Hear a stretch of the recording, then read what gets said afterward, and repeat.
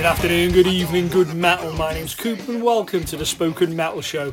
This is a nice episode. I previously did an episode like this. I'm calling them listen in episodes, essentially where we listen to an album together. I do a little bit of a history and then we kind of launch the album, and as we go through I kind of commentate, if you will, on it and kind of talk through some things that you might have not known and some things you do know and some nonsense and to chat a load of shit over a particular record that I like or has been suggested to me. The last one we did was Metallica's The Black Album. Really well received. A lot of people suggested a couple of albums and saying, when's the next one? So I finally got around to doing the next one. And the next one is Alice in Chains' Dirt. And so why choose that one? Well, a number of people suggested it. This week would have been the anniversary of Lane Staley's death, and that was obviously kind of seemed kind of apropos to do something regarding that. And it was such a pivotal album and is such a pivotal album. It seemed to jump out that it should be something that I covered, something that we will listen to together. So the other kind of thing to this is that I like to listen to and completely engage in an album, switch everything off, just put the album on and float down the stream of it and kind of let it take you solely all-encompassing what the artist intended. Life's really, really tough. In particular, it's really tough at the moment. How's everybody's weekends been? How everybody's week's been? We're coming up to the Easter weekend now. This will be released for the Easter weekend to kind of give some people some things to listen to and some things to enjoy. And I've had a lot of feedback. People say that they're listening to going back and working through all the shows and kind of telling me which ones they liked, which ones they didn't like, which ones they want to see more of, less of. And it's been absolutely superb to get that kind of feedback from what is starting to become something of a little community, which is great. There's on the sort of pictures that are put out are kind of saying who's on the show and kind of who I'm talking to. That's kind of an important way forward. Obviously I put the Alice in Chains on it, and then there's a question mark one as well. The question mark one is me announcing kind of who's going to be on next week, and I'm really, really happy to say that we're going to have David Lopan, obviously that's his stage name, if you will. David Lopan is a producer. He kind of does all kinds of amazing work with kind of theme songs for wrestlers. The noise and the music that comes out where a wrestler comes out and gets his way to the ring. He does a lot of that, as well as doing his own projects and some fantastic stuff coming up as well. Great chat with him. You're really going to enjoy that. One of the best ones we've sat down. I think we nearly went 2 hours or so, which is superb. But that's going to be great. And then we've got Kitty Staunton from Novacro. Fantastic conversation with Kitty, all about kind of the band and then way bigger concepts and stuff as well. That's a really great chat, and I'll put up the picture that corresponds to that so you can kind of see what I'm going to. I'm also going to put a question marks on that one, but that's because I hopefully will have a very, very special guest. And like normally I wouldn't say that because it's like, I don't really get like crazy famous people on here. This person is a rock star of every standard, but more than that, he's a super human being. One of my favourite humans, and I'll announce that as we get closer to the time. So some things to look forward to and some things to kind of take your mind off, hopefully, what's going on in the world. And that's really all I'm kind of trying to do here. So it's appreciative when people get back to me and say that that's something that they enjoy. Okay, so let's switch off the televisions and stuff like that and kind of find yourself a quiet space and start getting the album ready to put on if you listen to it digitally or on vinyl or whatever it may be. We're not going to start it yet. I'll give you the very key moment when we're going to start it off. I used to listen to, when I was a kid, I used to have these like things, it was like, there was a Star Wars one, I think it was for Jedi, and you would open the book when it said open the book, and then it would give a noise. I think it was R2-D2's noise would be to turn the page. I've got to figure out something to do with that. That's cool, but that's kind of probably where the birth of this idea came from. So the album we're sitting with is Alice in Chains' Dirt. Okay, so just before Dirt is kind of took on, they start recording it. They'd already have done Facelift, and Facelift is a great album, and it spawned kind of obviously Man in a Box, and Man in a Box was something of a breakthrough for Alice in Chains, in so much as the kind of the metal guys really kind of got onto it because it's heavy. And when they were on, they were touring with all kinds of people, but Man in a Box was kind of their kind of almost, not, I wouldn't say breakthrough, but it certainly really kind of kept them out from the pack. And that's like kind of the Seattle 4 pack, the kind of Pearl Jam, Soundgarden, Nirvana. Alice in Chains were very much of that. Some argue that they're not even kind of metal, they're more grunge. Those people are wrong, and there probably proves that it's more of a metal album than anything else. Labels, whatever, we don't care. The point being is that, you know, this was kind of, they were enjoying success now, and this was maybe the time when kind of all the accoutrements of success come in and dealing with stuff and things like that. Obviously, as we'll go into the songs individually, there's an enormous amount of sort of referencing to drugs and its destructive nature. Certainly the back end of the album is very much kind of drugs kind of themes and thematically. And that's obviously, you know, because of what Lane was going through, and certain other members of the band as well, by the way. And so that kind of really sets off where Dirt's going to be. It's the second album, released on the 29th of September 92. And it's the last one with the kind of considered lineup of Jerry, Cantrell, Lane, Staley, Sean Kinney and Mike Starr on bass and drums respectively. And because obviously, as we'll get into things, Mike Starr left and was replaced in 93. Just before this album kind of gets properly released, one of the songs gets put on the soundtrack to the movie Singles. It's Wood, and that kind of gives you the first kind of sort of intimation of where they're going and what it's gonna be sound like. And I'll get into Wood when we do the whole album as a whole.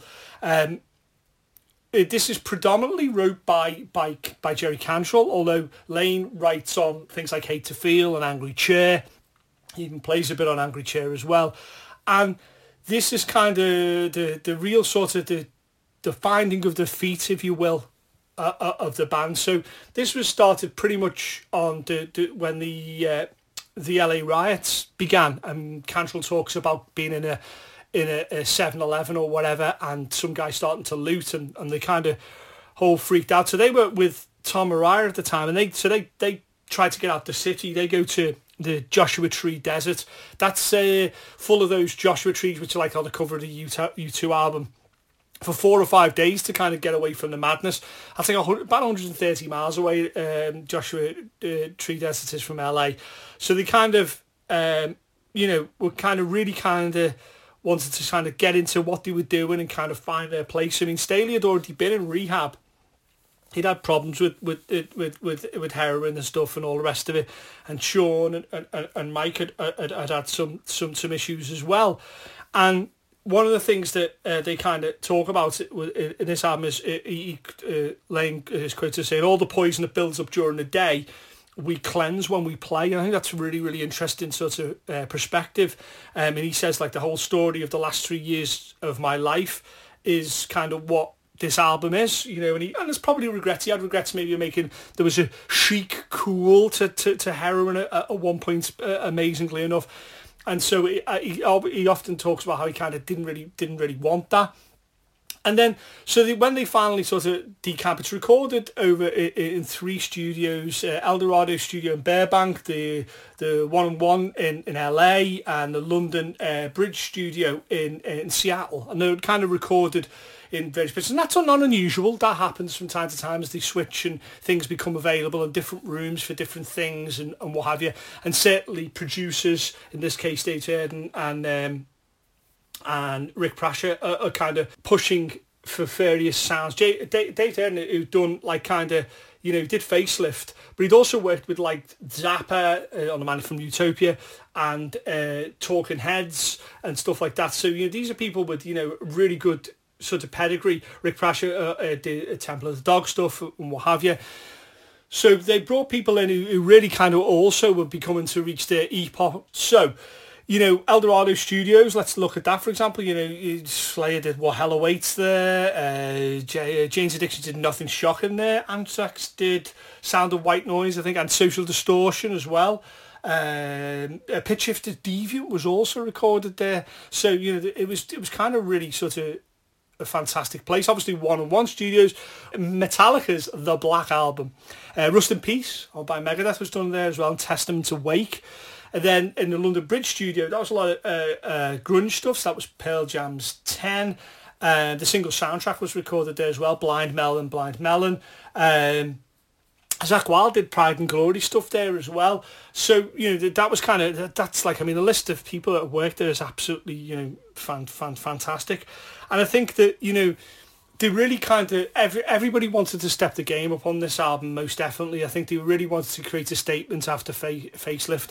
And so, before we get into the album as well, the first thing that a lot of people know or see about the album is the cover.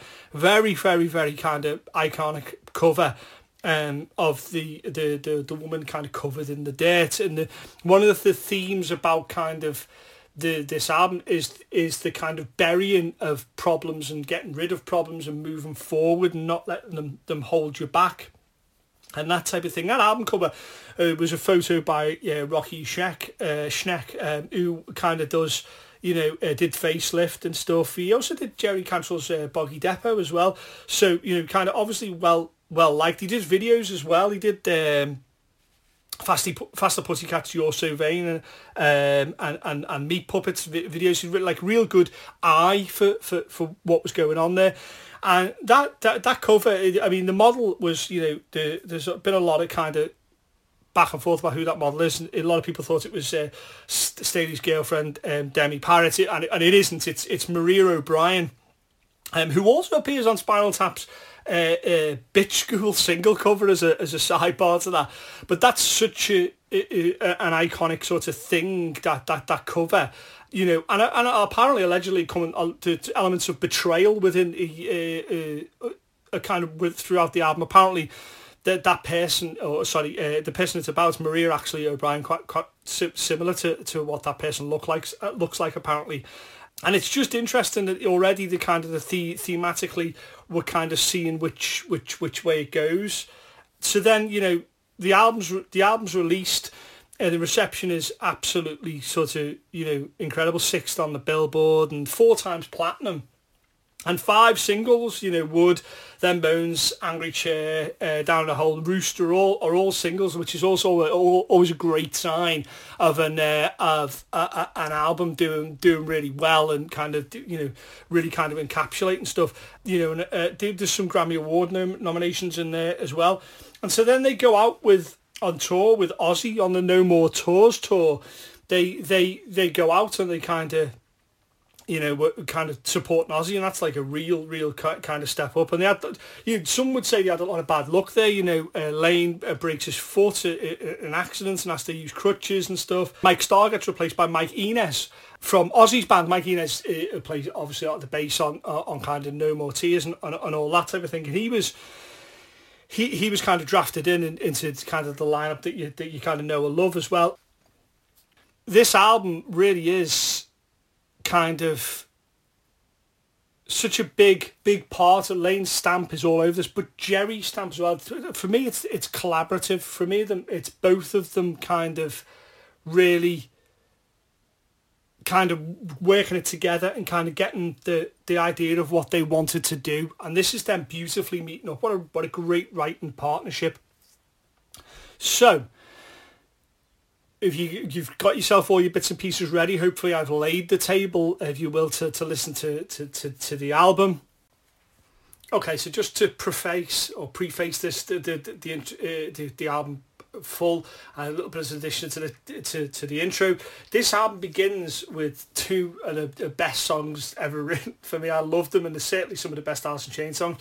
So we don't really get much chance to kind of like slowly get into it, and then here's the song. The first 2 songs are Them Bones and Down That River, and we're just off to a flyer straight away. So be ready for that, and be ready for I'll let it sink in. And there'll be moments when I'll simply listen to the music, because that's what it was fucking meant to be there for. And I'll listen to these 13 songs, it's like 58 minutes, it's like an hour worth of music. So when I give you the signal, be it R2D2's Bitbop or whatever it may be, drop the needle, press the play, click the button, whatever way you have of listening to this album. Forget about the things that, you know, are going on in the world for a little bit, you know what I mean? Let's try and relax, and, you know, this is part of, like I say, of a nice weekend where we're trying to kind of stay in and look after each other and kind of just, you know, take some time. As this album is intended, we're just going to listen to it in full, chronologically, as they wanted, you know. So Them Bones, Down That River, and away we go. And then I'll do a little bit at the end as well where we tie it up. But there's going to be moments where I'm talking over stuff, and there's going to be moments when I'm not. Yeah, that's the nature of the commentary. Obviously, I can't put the album on so you can hear it, because there's all kind of copyright things there. So you'll hear little beeps and bops maybe coming through there. But we're going to get started. And when I say, if you press play, or like I say, click a button or whatever it is, we'll get ready to listen to the fabulous Alice in Chains Dirt album. So when I say, hit play. Fucking hell. That riff.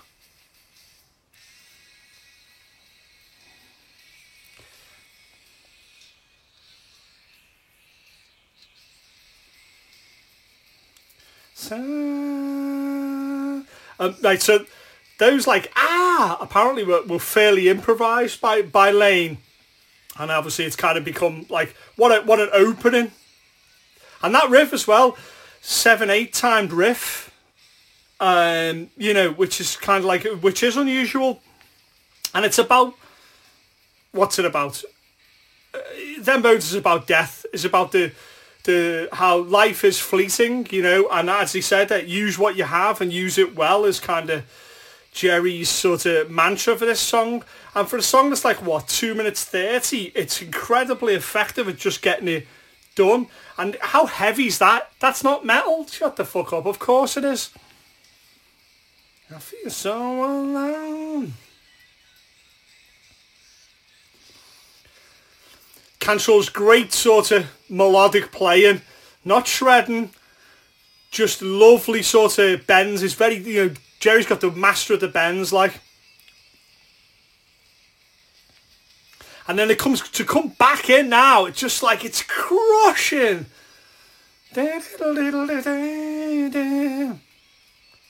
Lovely playing. Like the plane crashing.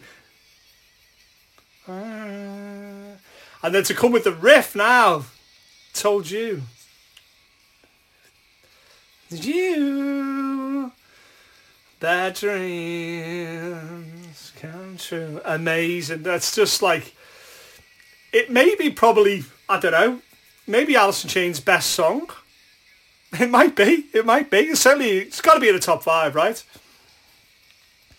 Incredibly effective. Very little gristle on it. All fucking muscle. And then just to sway, like kind of wind down and go into Down That River.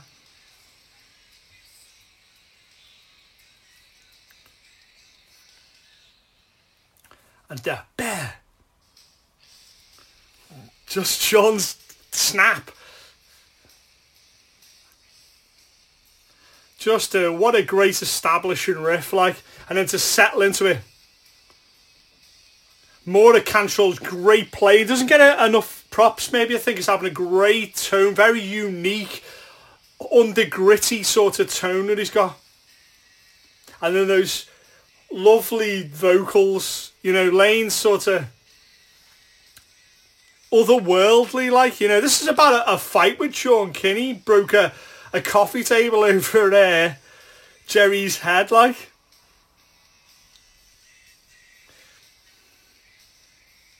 Bum bum bum. Maybe you couldn't fucking hold that in. You know, maybe you didn't have to say that, but you did say it, and that's why we fought. Maybe.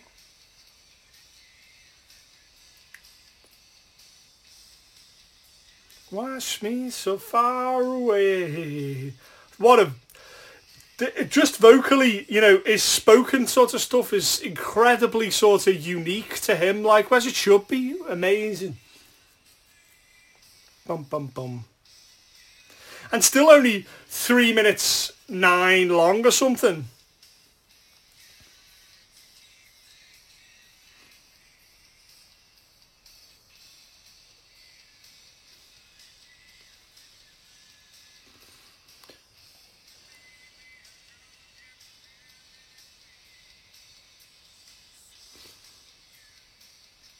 I'll have to check. I'm pretty sure they opened with both of these as well, like, when they played live, obviously. One of the secrets to Cantrell's tone, certainly his rhythm tone, is he used a baritone guitar as well. It's one of the first times I heard someone doing that, like. But instead, he obviously, I think this is the one where he kind of uses that G and L one. Bum, bum, bum, bum.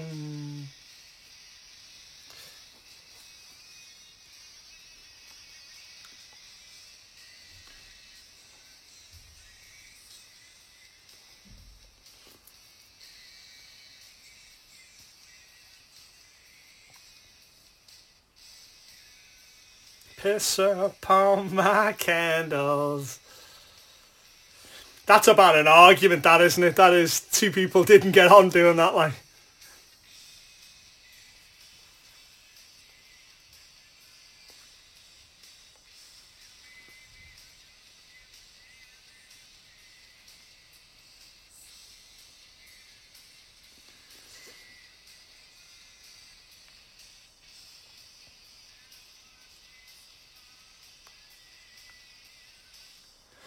What an incredible sort of two-punch fucking opening that is, and then Mike Starr's lovely bass coming in. And this is this kind of discordant stuff. This is what the grunge thing coming in now, where they're willing to kind of cycle and just flex on it, and just with wild noises and experimentation stuff, and opening up the wah and stuff, and kind of letting the drone and stuff, and letting things move, like, apparently about girlfriend or girlfriends, this song. But listen to how comfortable they are, you know, to kind of just settle back and relax almost a little bit, and kind of, this is you now, you've heard the hits, if you will, these lovely kind of notes that you play when you're on top of the kind of by the nut of the guitar, and you know,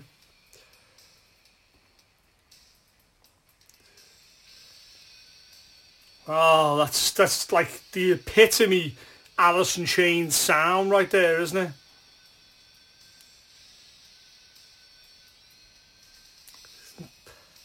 Listen to the guitar in the background as well. And Cantrell does that great thing where he's like real vocal as a guitar player, like, you know.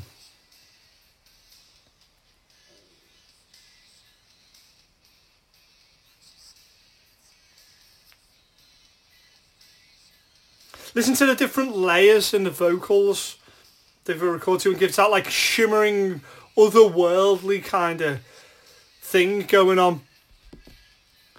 It's just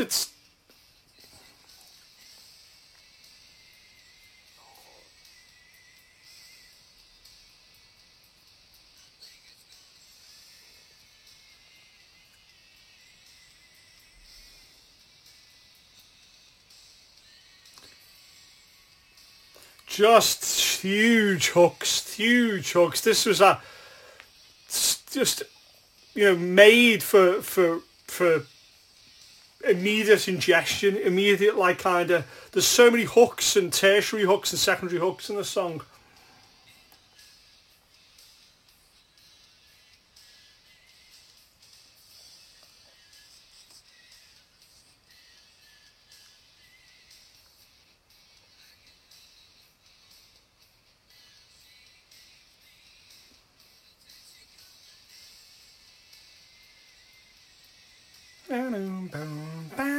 Lovely, just great playing that.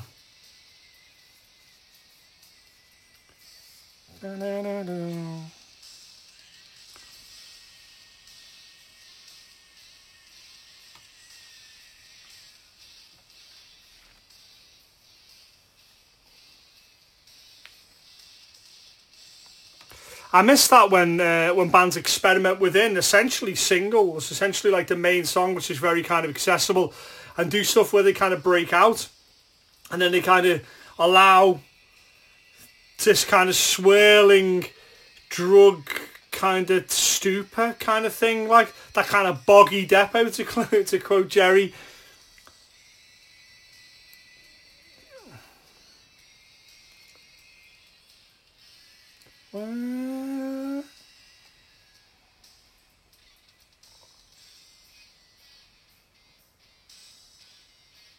Almost Sabbathy.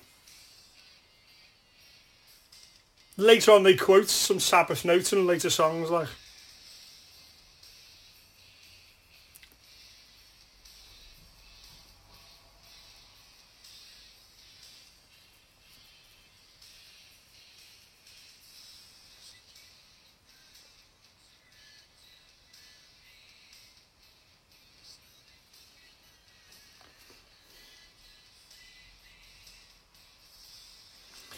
True great bands have a wonderful rhythm section, and Sean and Mike, the sort of kind of weaving bed that they put together is really, really running one of the unsung heroes of Dirt and Alice in Chains' entire body of work.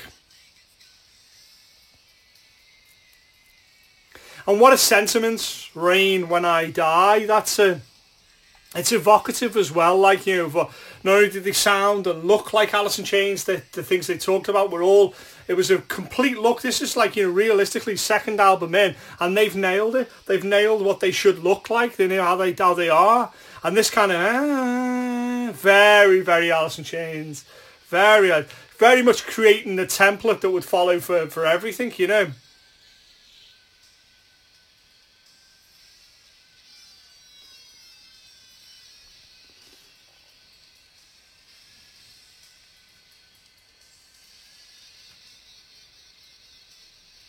And that kind of drones and stuff like that, that's something they played with a lot. And it really kind of like, that discordancy is something that they brought, most definitely from Seattle and stuff, like, when you think like the land of the Melvins and stuff and what have you. It really kind of sets them apart, doesn't it? And then to come back in, because they're just sitting in the studio playing this or whatever, just endlessly looping it.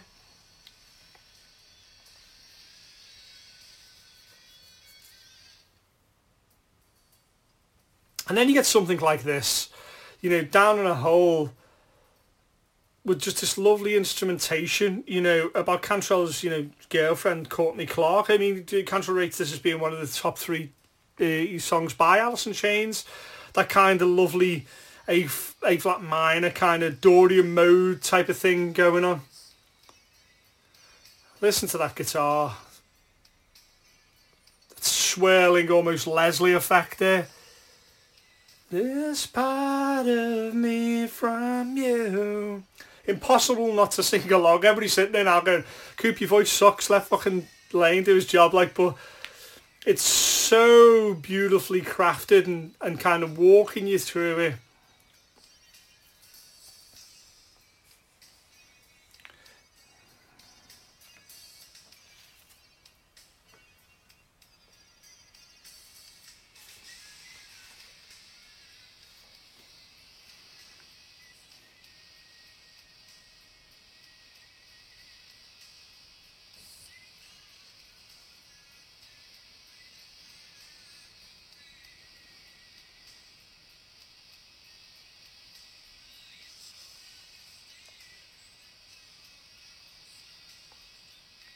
You can hear everything come through in Lane's voice. The great vocalists and the great sort of front people are people that kind of act as almost like a prism to that life and to the life that they've gone through.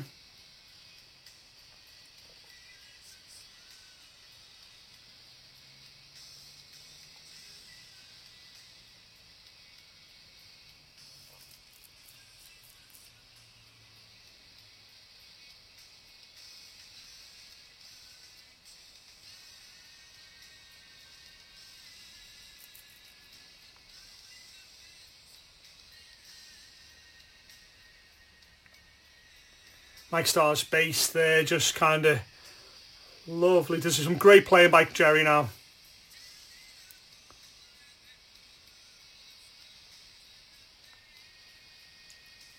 Just this lovely bed of which for Lane to lie on and kind of tell his story, or rather cancel story.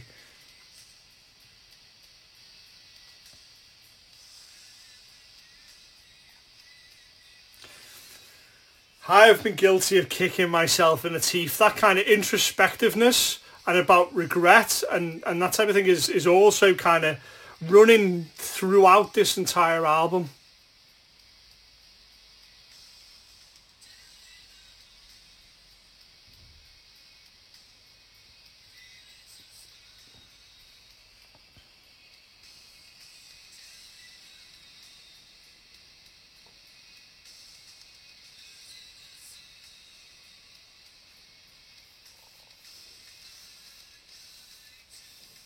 Everything's kind of reduced to its better parts, particularly Sean's drums. It's just what it needs to be. This is cancel now. Listen to some of the bends now. Huh, not yet, sorry. Ah, there it is. Listen to.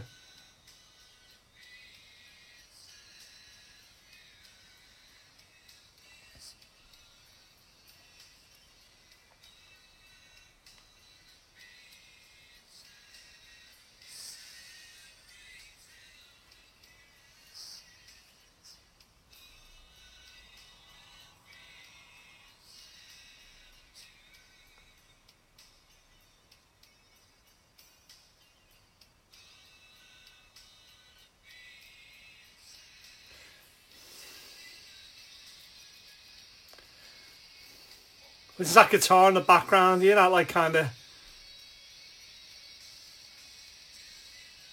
Just those great bends and the otherworldly stuff and, you know, kind of... Listen, see that? Hear that?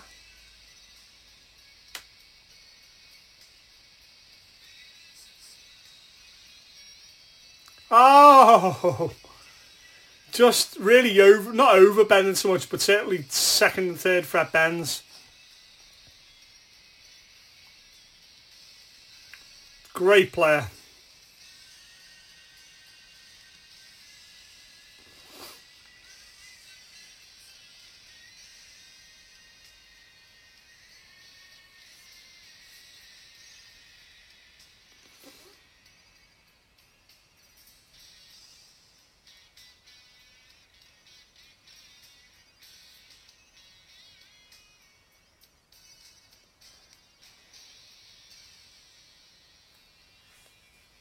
It's huge, that song, Downhill. It's huge, that song.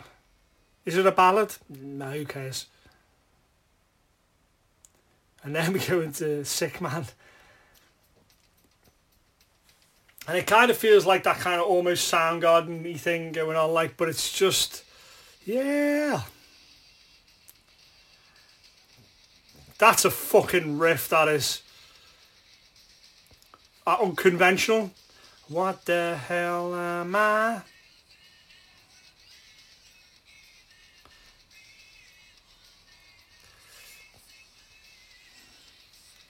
It's deliberately uncomfortable, deliberately kind of like, you know, wobbly vocal, deliberate, like that. It's kind of... Listen to that guitar playing as well. That's Sabbath right all over that, isn't it?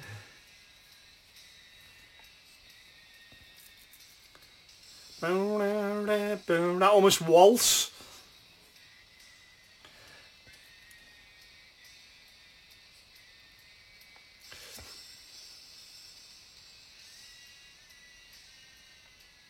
What's the difference?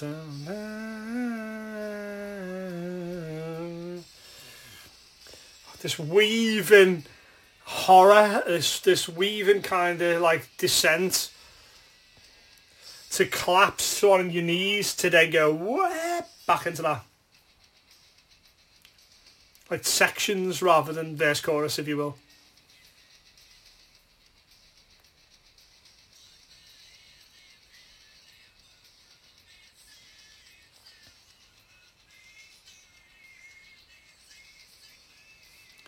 Oh,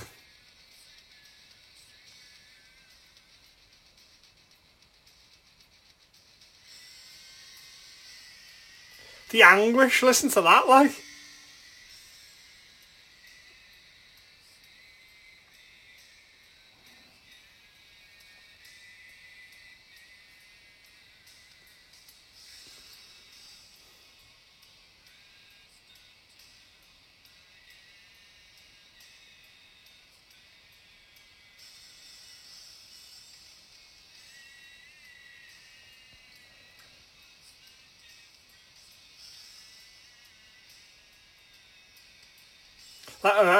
The kind of the vibrato he puts to his voice is just like something you never heard. Certainly not in this genre of music.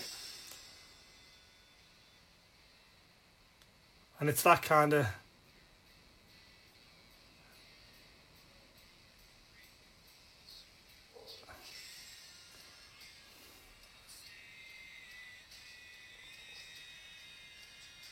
it's all the multi-layered voice is just pulling your strings like. And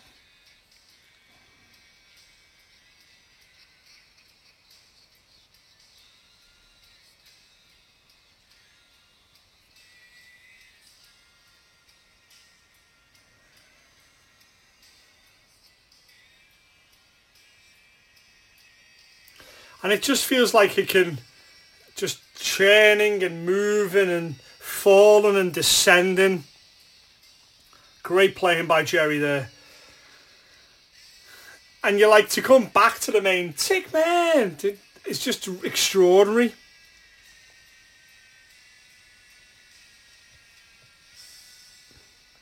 And we're back in.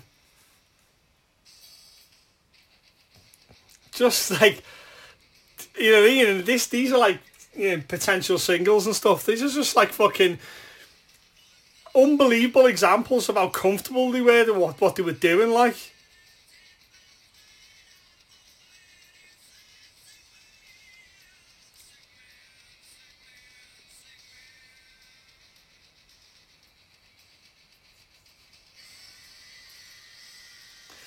It's just the like levels of hell, isn't it? It's just like the endless descents, the falling into like despair. It's just the despair in his voice is absolutely superb, if you will, like what it's depiction of. Become my dear. When my thoughts become my biggest fears, that's fucking confident writing, that is.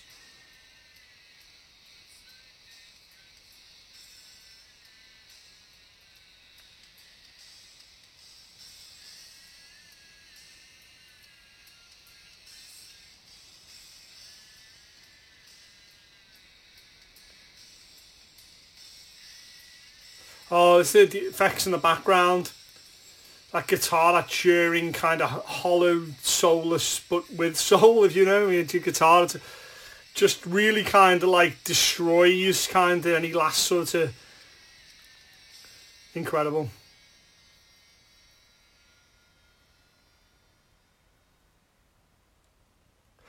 And then we get Rooster. You know, probably one of my favourite songs of all time. Probably one of my favourite Alice in Chains songs. You know, he's writing about Jerry Cantrell Sr. In Vietnam. And Rooster, the nickname given by his great-grandfather, about his hair, apparently. You know, and, you know, Cantrell was living with Chris Cornell and Susan Silver as their manager. You know, and you can tell he was sitting writing. Now, this is him. To have that female vocals is incredible. This is him kind of really growing as a writer, writing about personal experience. And apparently he played this song and his dad was in the audience once for in a club supporting Iggy Pop, and after his dad heard the song, you know, with tears in his eyes, he holds up that cowboy hat in the air, like, you know, it was incredible. As is the Mark Pennington video as well, like, which is the company's, which is equally fantastic. Path leads me to nowhere. Just that confidence beat.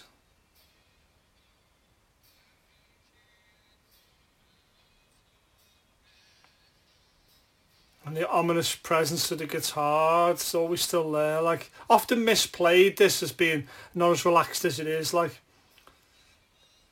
screams at me from somewhere. Really, possibly Cantrell's best achievement as a songwriter, or one of them anyway, you know. Teasing at that break, the confidence to know that it's coming and to not throw all your cards straight away down, to come in good time, like now.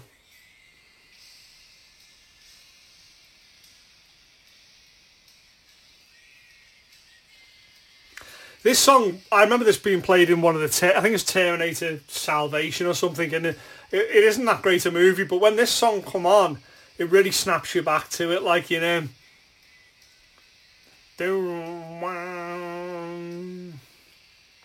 That beautiful way they could take it from small to massive with equal gravitas is the real secret behind Alice in Chains' great sound. And the vocalistic playing of Jerry Cantrell here is no more prevalent on Rooster.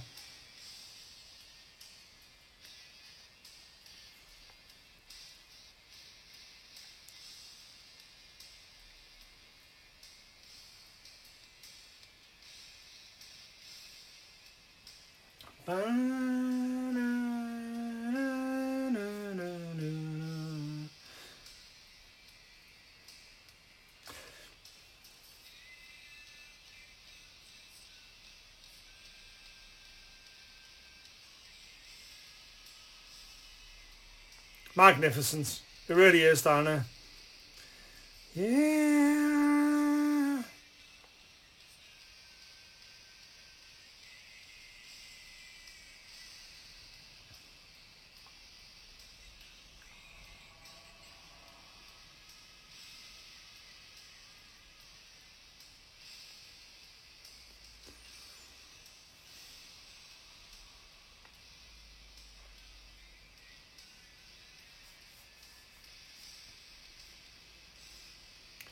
And to bring it to how beautiful is this? Machine Gun Man. That little feedback keep going through. About returning veterans from Vietnam. Like.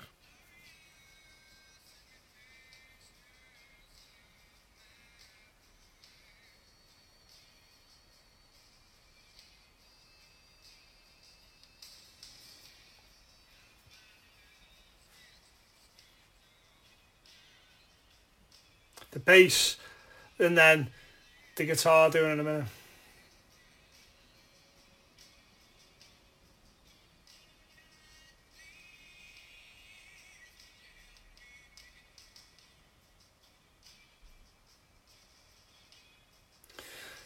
Some think is that it's almost a negative song. It's not.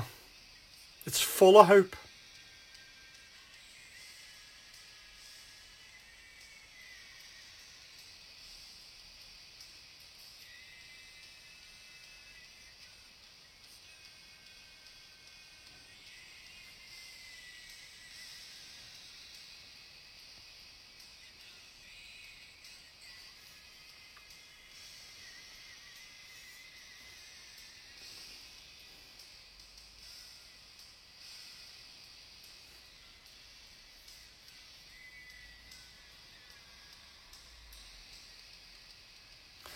And then it's just ending.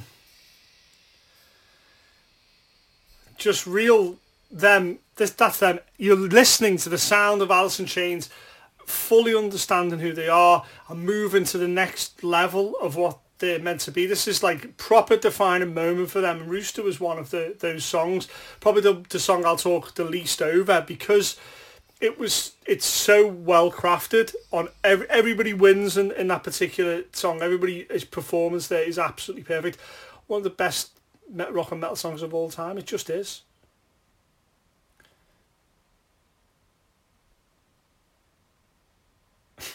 Junk for.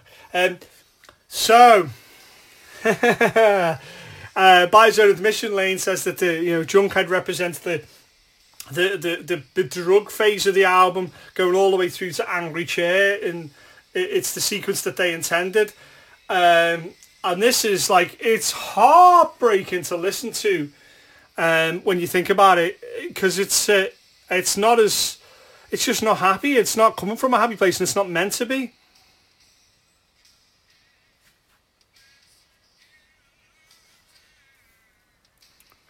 That classic, what's now established as being classic, that chug and swell and swagger. Nothing better than a dealer. Yeah, just...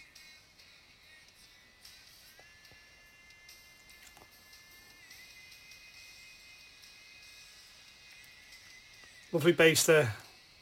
What's a drug of choice? How desperate and how unreal is that? What's your drug of choice, and what have you got? That I'm open, I just want to escape, that I can't handle the way things are, that I have to use drugs as an escape of whatever drugs it is,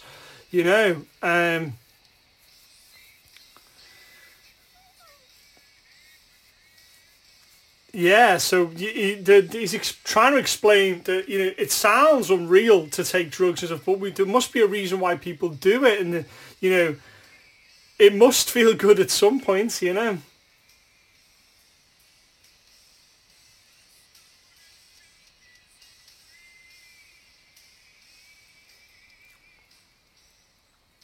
Kind of reminds me of the whole thing of Mr. Brownstone by Guns N' Roses. It has that element to it, I find.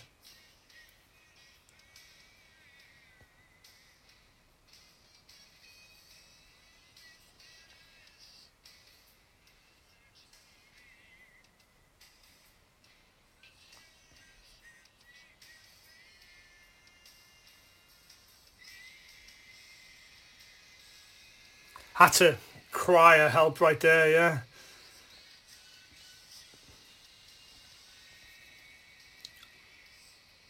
Well, what have you got?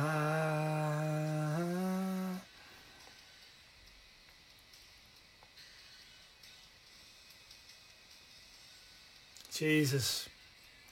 I don't go broke, and I do it a lot. What a singing solo by Cantrell. Forgot about this. Very rhythmic soloing as well.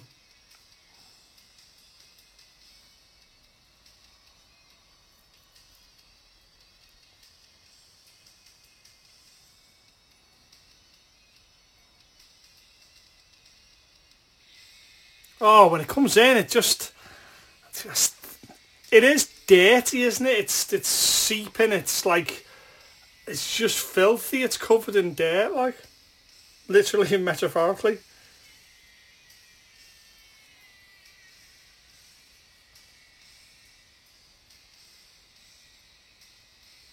There's little bends that Cancel's doing as well. Really gripping.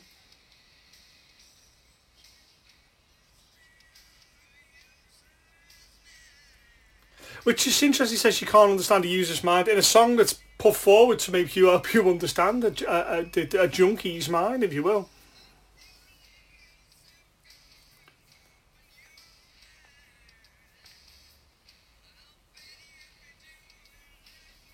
Jesus. Ain't so bad.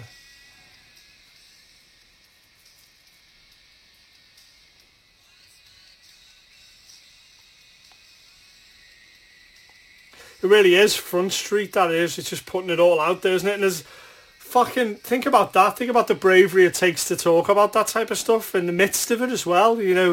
Egolessly talk about it and try and help people get an understanding into the working mind of someone who's a functioning, question mark, addict.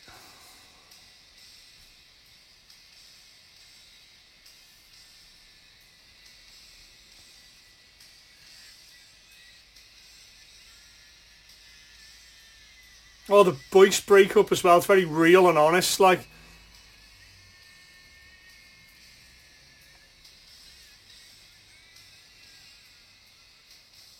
So nearly over halfway, we get to the title track, Dirt. And this lovely... And it's that lovely quality that Cantrell really has. You know, really melodic guitar playing, really melodic lining. That just sings with Cantrell's voice, with Cantrell's guitar playing, just sings with Lane's voice beautifully.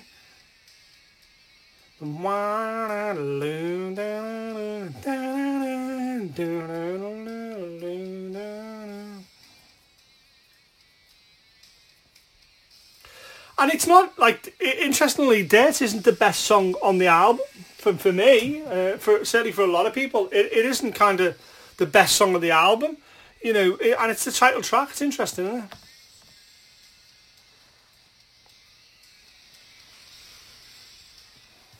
Lack of self-control.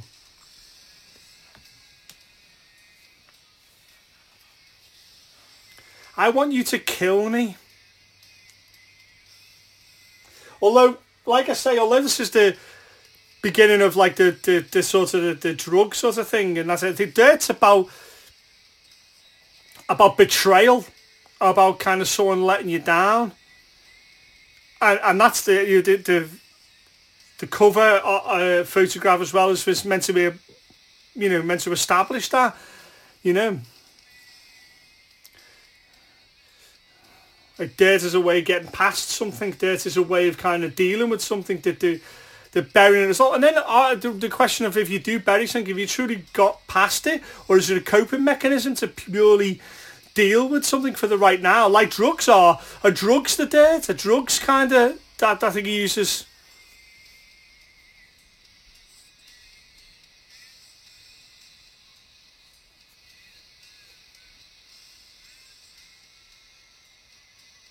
Wow.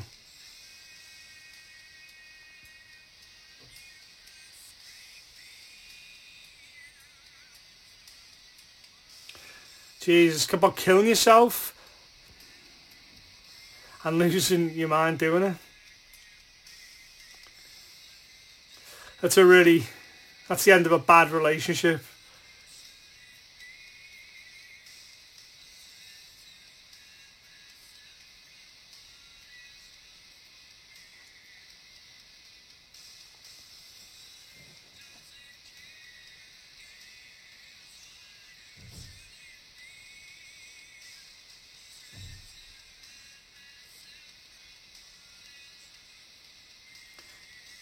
Tried to hide things from what's wrong with me, yeah.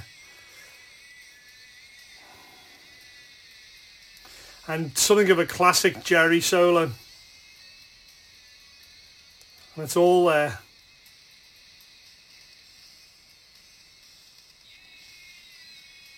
Oh, my life. Oh, really, when he went, didn't he? Some octaves there. Just a beautiful vocalistic stance to his playing. You can see why he did the solo stuff, you know what I mean? You can see why he did that, like.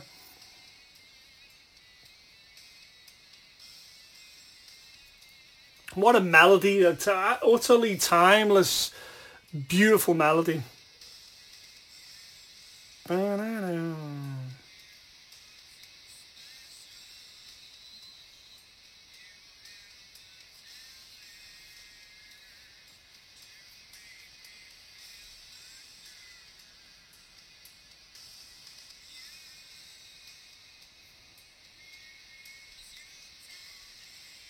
God, it's spitting like the kind of, it's almost like painful to get this out. Like, it's very cathartic, the album, in many ways.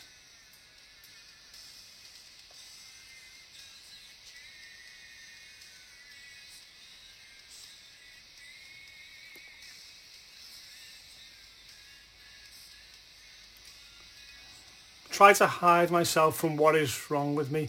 But maybe it's about burying those things and those truisms and those things that are destroying you.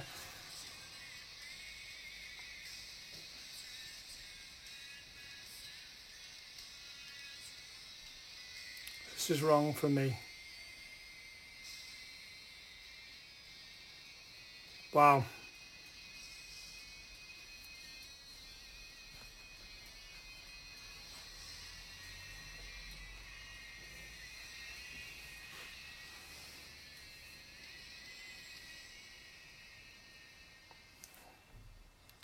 Yeah, that's as close as you get in that in the entire sort of album to, you know, that South catharsis. And then that lovely with Godsmack, these vocals on this, it's like an almost unconventional riff anyway.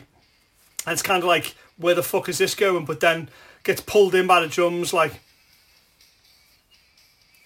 that wave in the voice. It's like, what the fuck? Who was doing that? You know?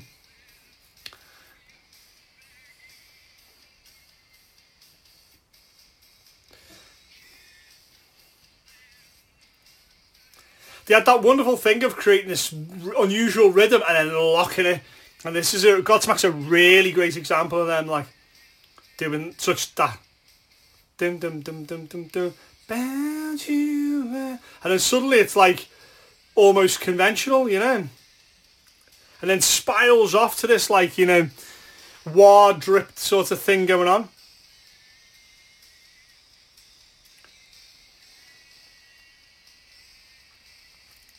What in God's name have you done?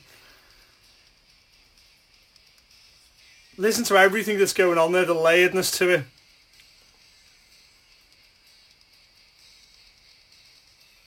And then to go from that back into this, such a swagger to it. His voice is just otherworldly, isn't it?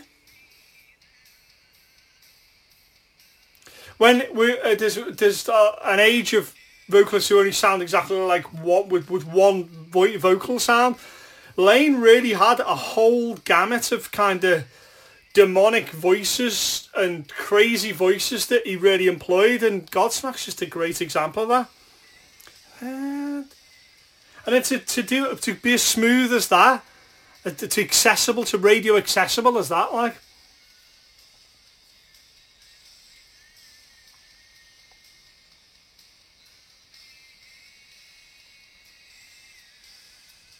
What in God's name have you done?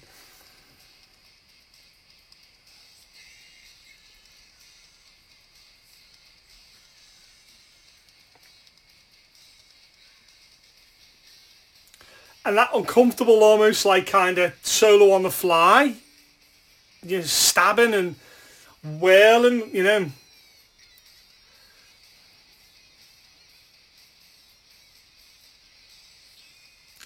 Just not throwaway, but it's like just that's how he felt right then. Like, wonder how many passes he had at that. Like, probably that was the first go. Like a knife. It just to switch from that to switch into a more conventional stuff. It's a real talent vocally. It really is. Can't get high or you will die, dear.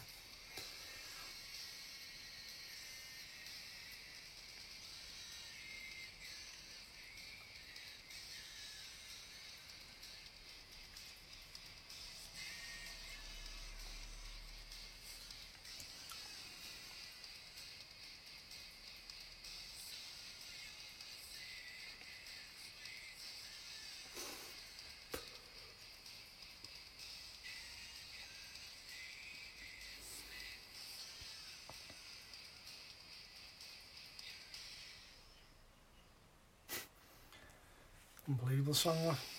So we get like Iron Man or Iron Gland or whatever you want to say, this kind of nod back to Sabbath and stuff with Tom Araya, who they took during the sessions out into the desert and stuff. And I don't know why this exists. It's probably almost like a semi sort of fuck it, let's put it on the album, but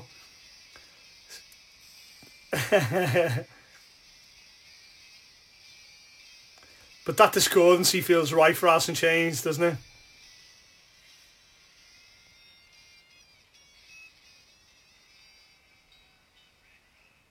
Red Rum.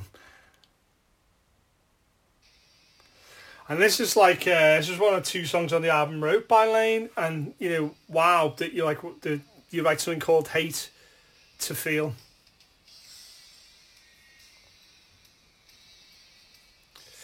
It is depressive as hell. This album, it is like kind of hopeless, but then somewhere amidst those many circles, there is a hope.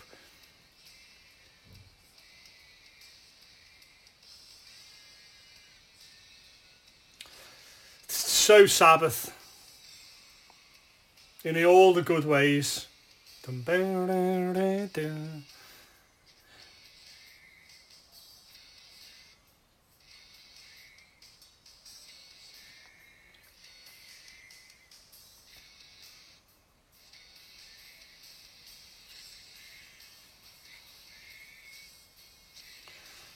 Boom, boom.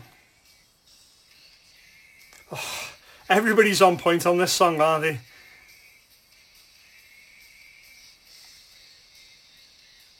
So the shifts and the different sort of sections, incredible, like.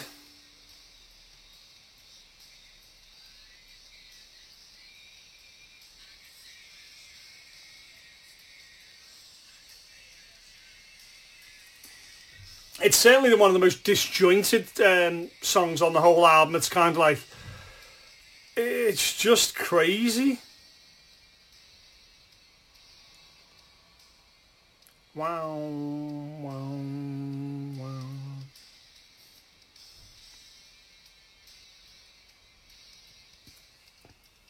That chromatic element to they're playing it, which is certainly what a nod to Sabbath and stuff. That kind of like really fucking descending, really puts that's very much Alice in Chains sound, like coupled with Lane's vocals. That's where you get into the real centre of it.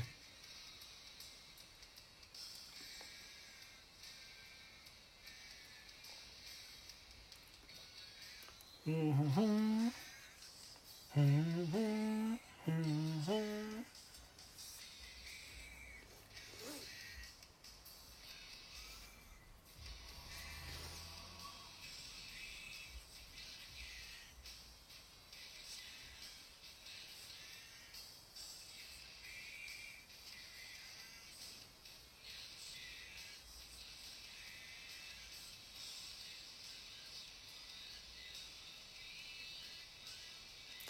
They're big lyrics, aren't they?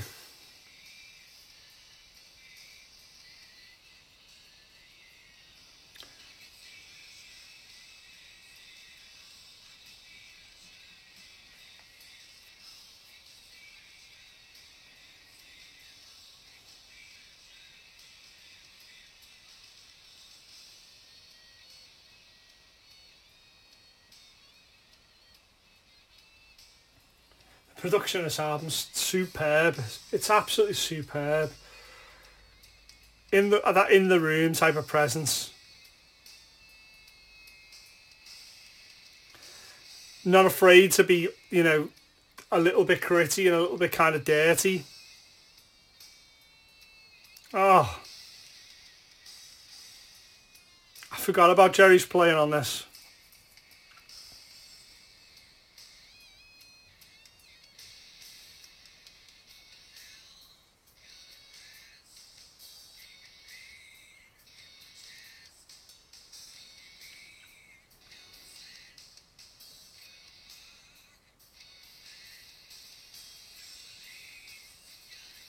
That stab sting. Boom.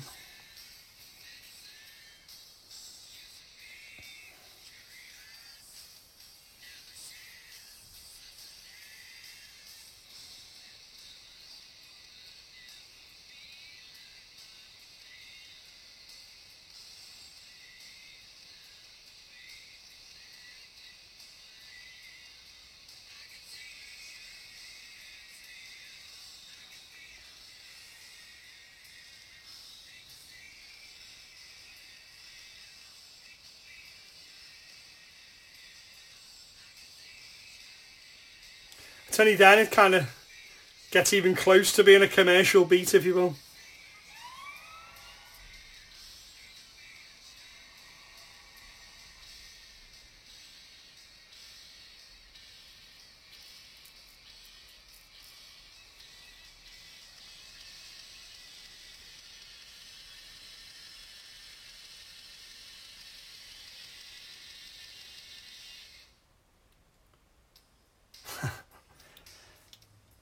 This is another wrote by Lane, and apparently plays guitar on this as well. Fucking, like, you know, staple kind of Alice in Chains, like droning and kind of, you know, pummeling beat and kind of marching tone to it.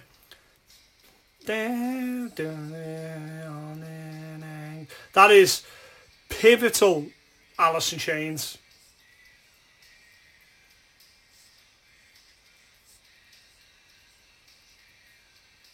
This was everywhere, wasn't it, in 93, 94?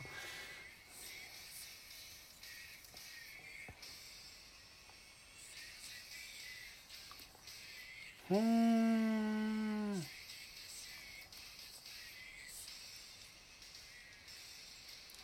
you like to come up with the next section where it kind of becomes the chorus is just such an unexpected surprise. The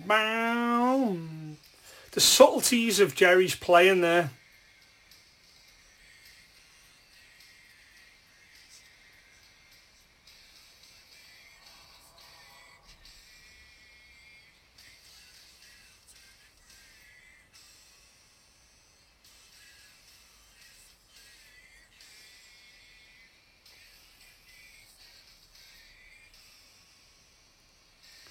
Switch to that.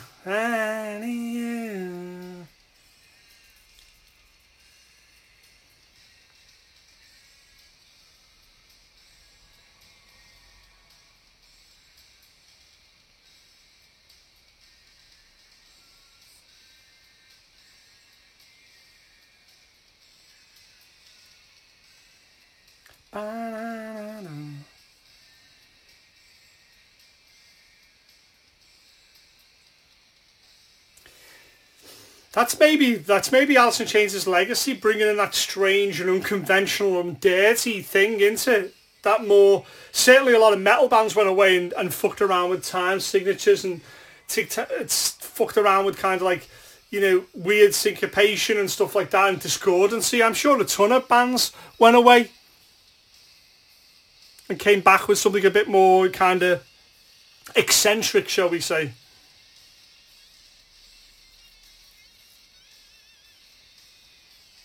It's a very complete statement, Dirt as an album. Very complete to the playing and what they wanted to say. Like, I think that's probably why it's successful, is because they went in with something they wanted to achieve and perfectly executed what they wanted. And that's why it's so potent.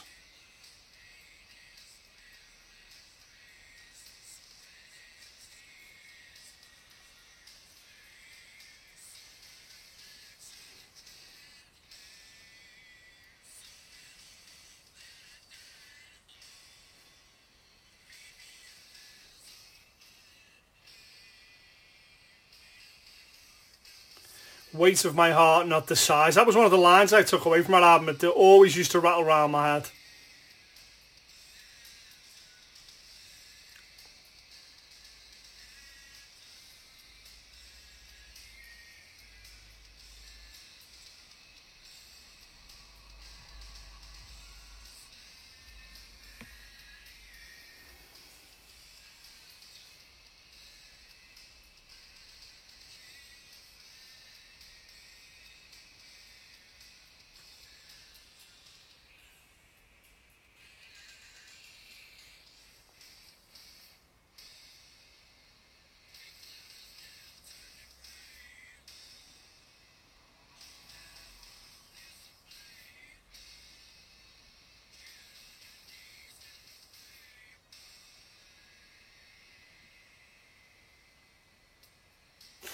To leave that ringing out and then to end at that motif.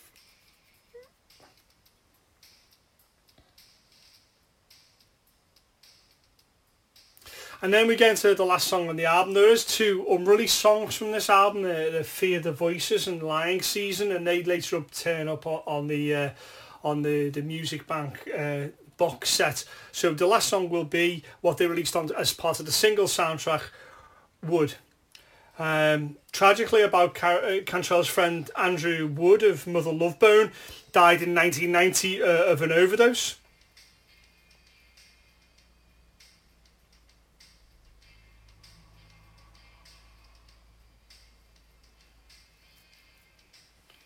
And this is, you know, and maybe this whole album to a certain degree is about people who pass judgment on what someone's going through, what led them to kind of what they did, why they took those drugs, you know, why they took those things, why those things happened. And rather than to be judgmental about these things and kind of write people off as being a junkie or an addict or whatever, understand that there's much more complicated things at play and underneath the skin of what's going on. Same old was mine. Would you have done the same thing? What would happen if, you know, it's that great question of if.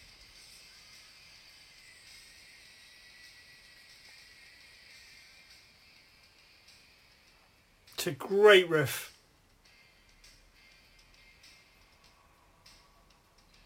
Listen to Star's bass there, like really kind of.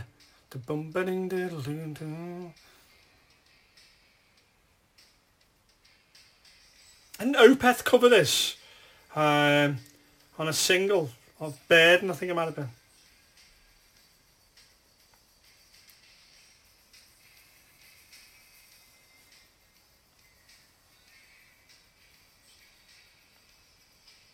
That sweep through the one again.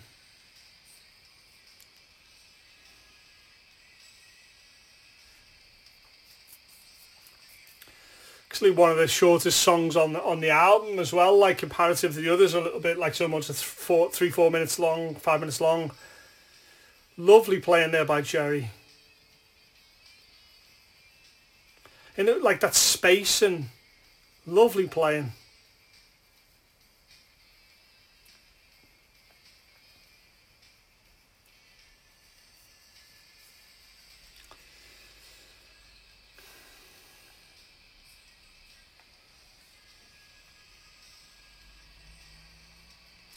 So what do we take from the whole album as a whole? Like, you know, tragic, suffering, you know, dealing with addiction and the depths of someone's soul and pressures of their parents and fathers and stuff, and understanding what they went through and learning by their mistakes and realising that you're going to make your own mistakes as you grow as a person. Musically and thematically clashing together ideals and ideologies that didn't sit together previously, taking ideas from previous bands of previous generations and really kind of reinvigorating them and producing them for a newer audience. At the same time, revitalising a scene single-handedly with the Seattle grunge movement and making metal seem a more interesting and, you know, discordant place than maybe it once had been.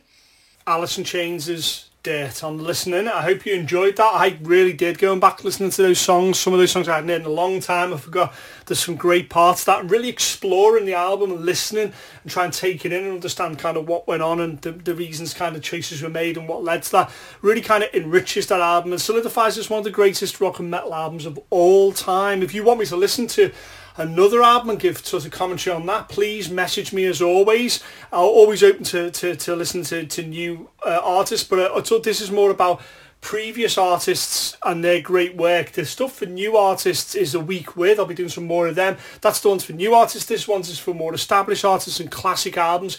If you want me to listen to a particular one, please message me via the social media.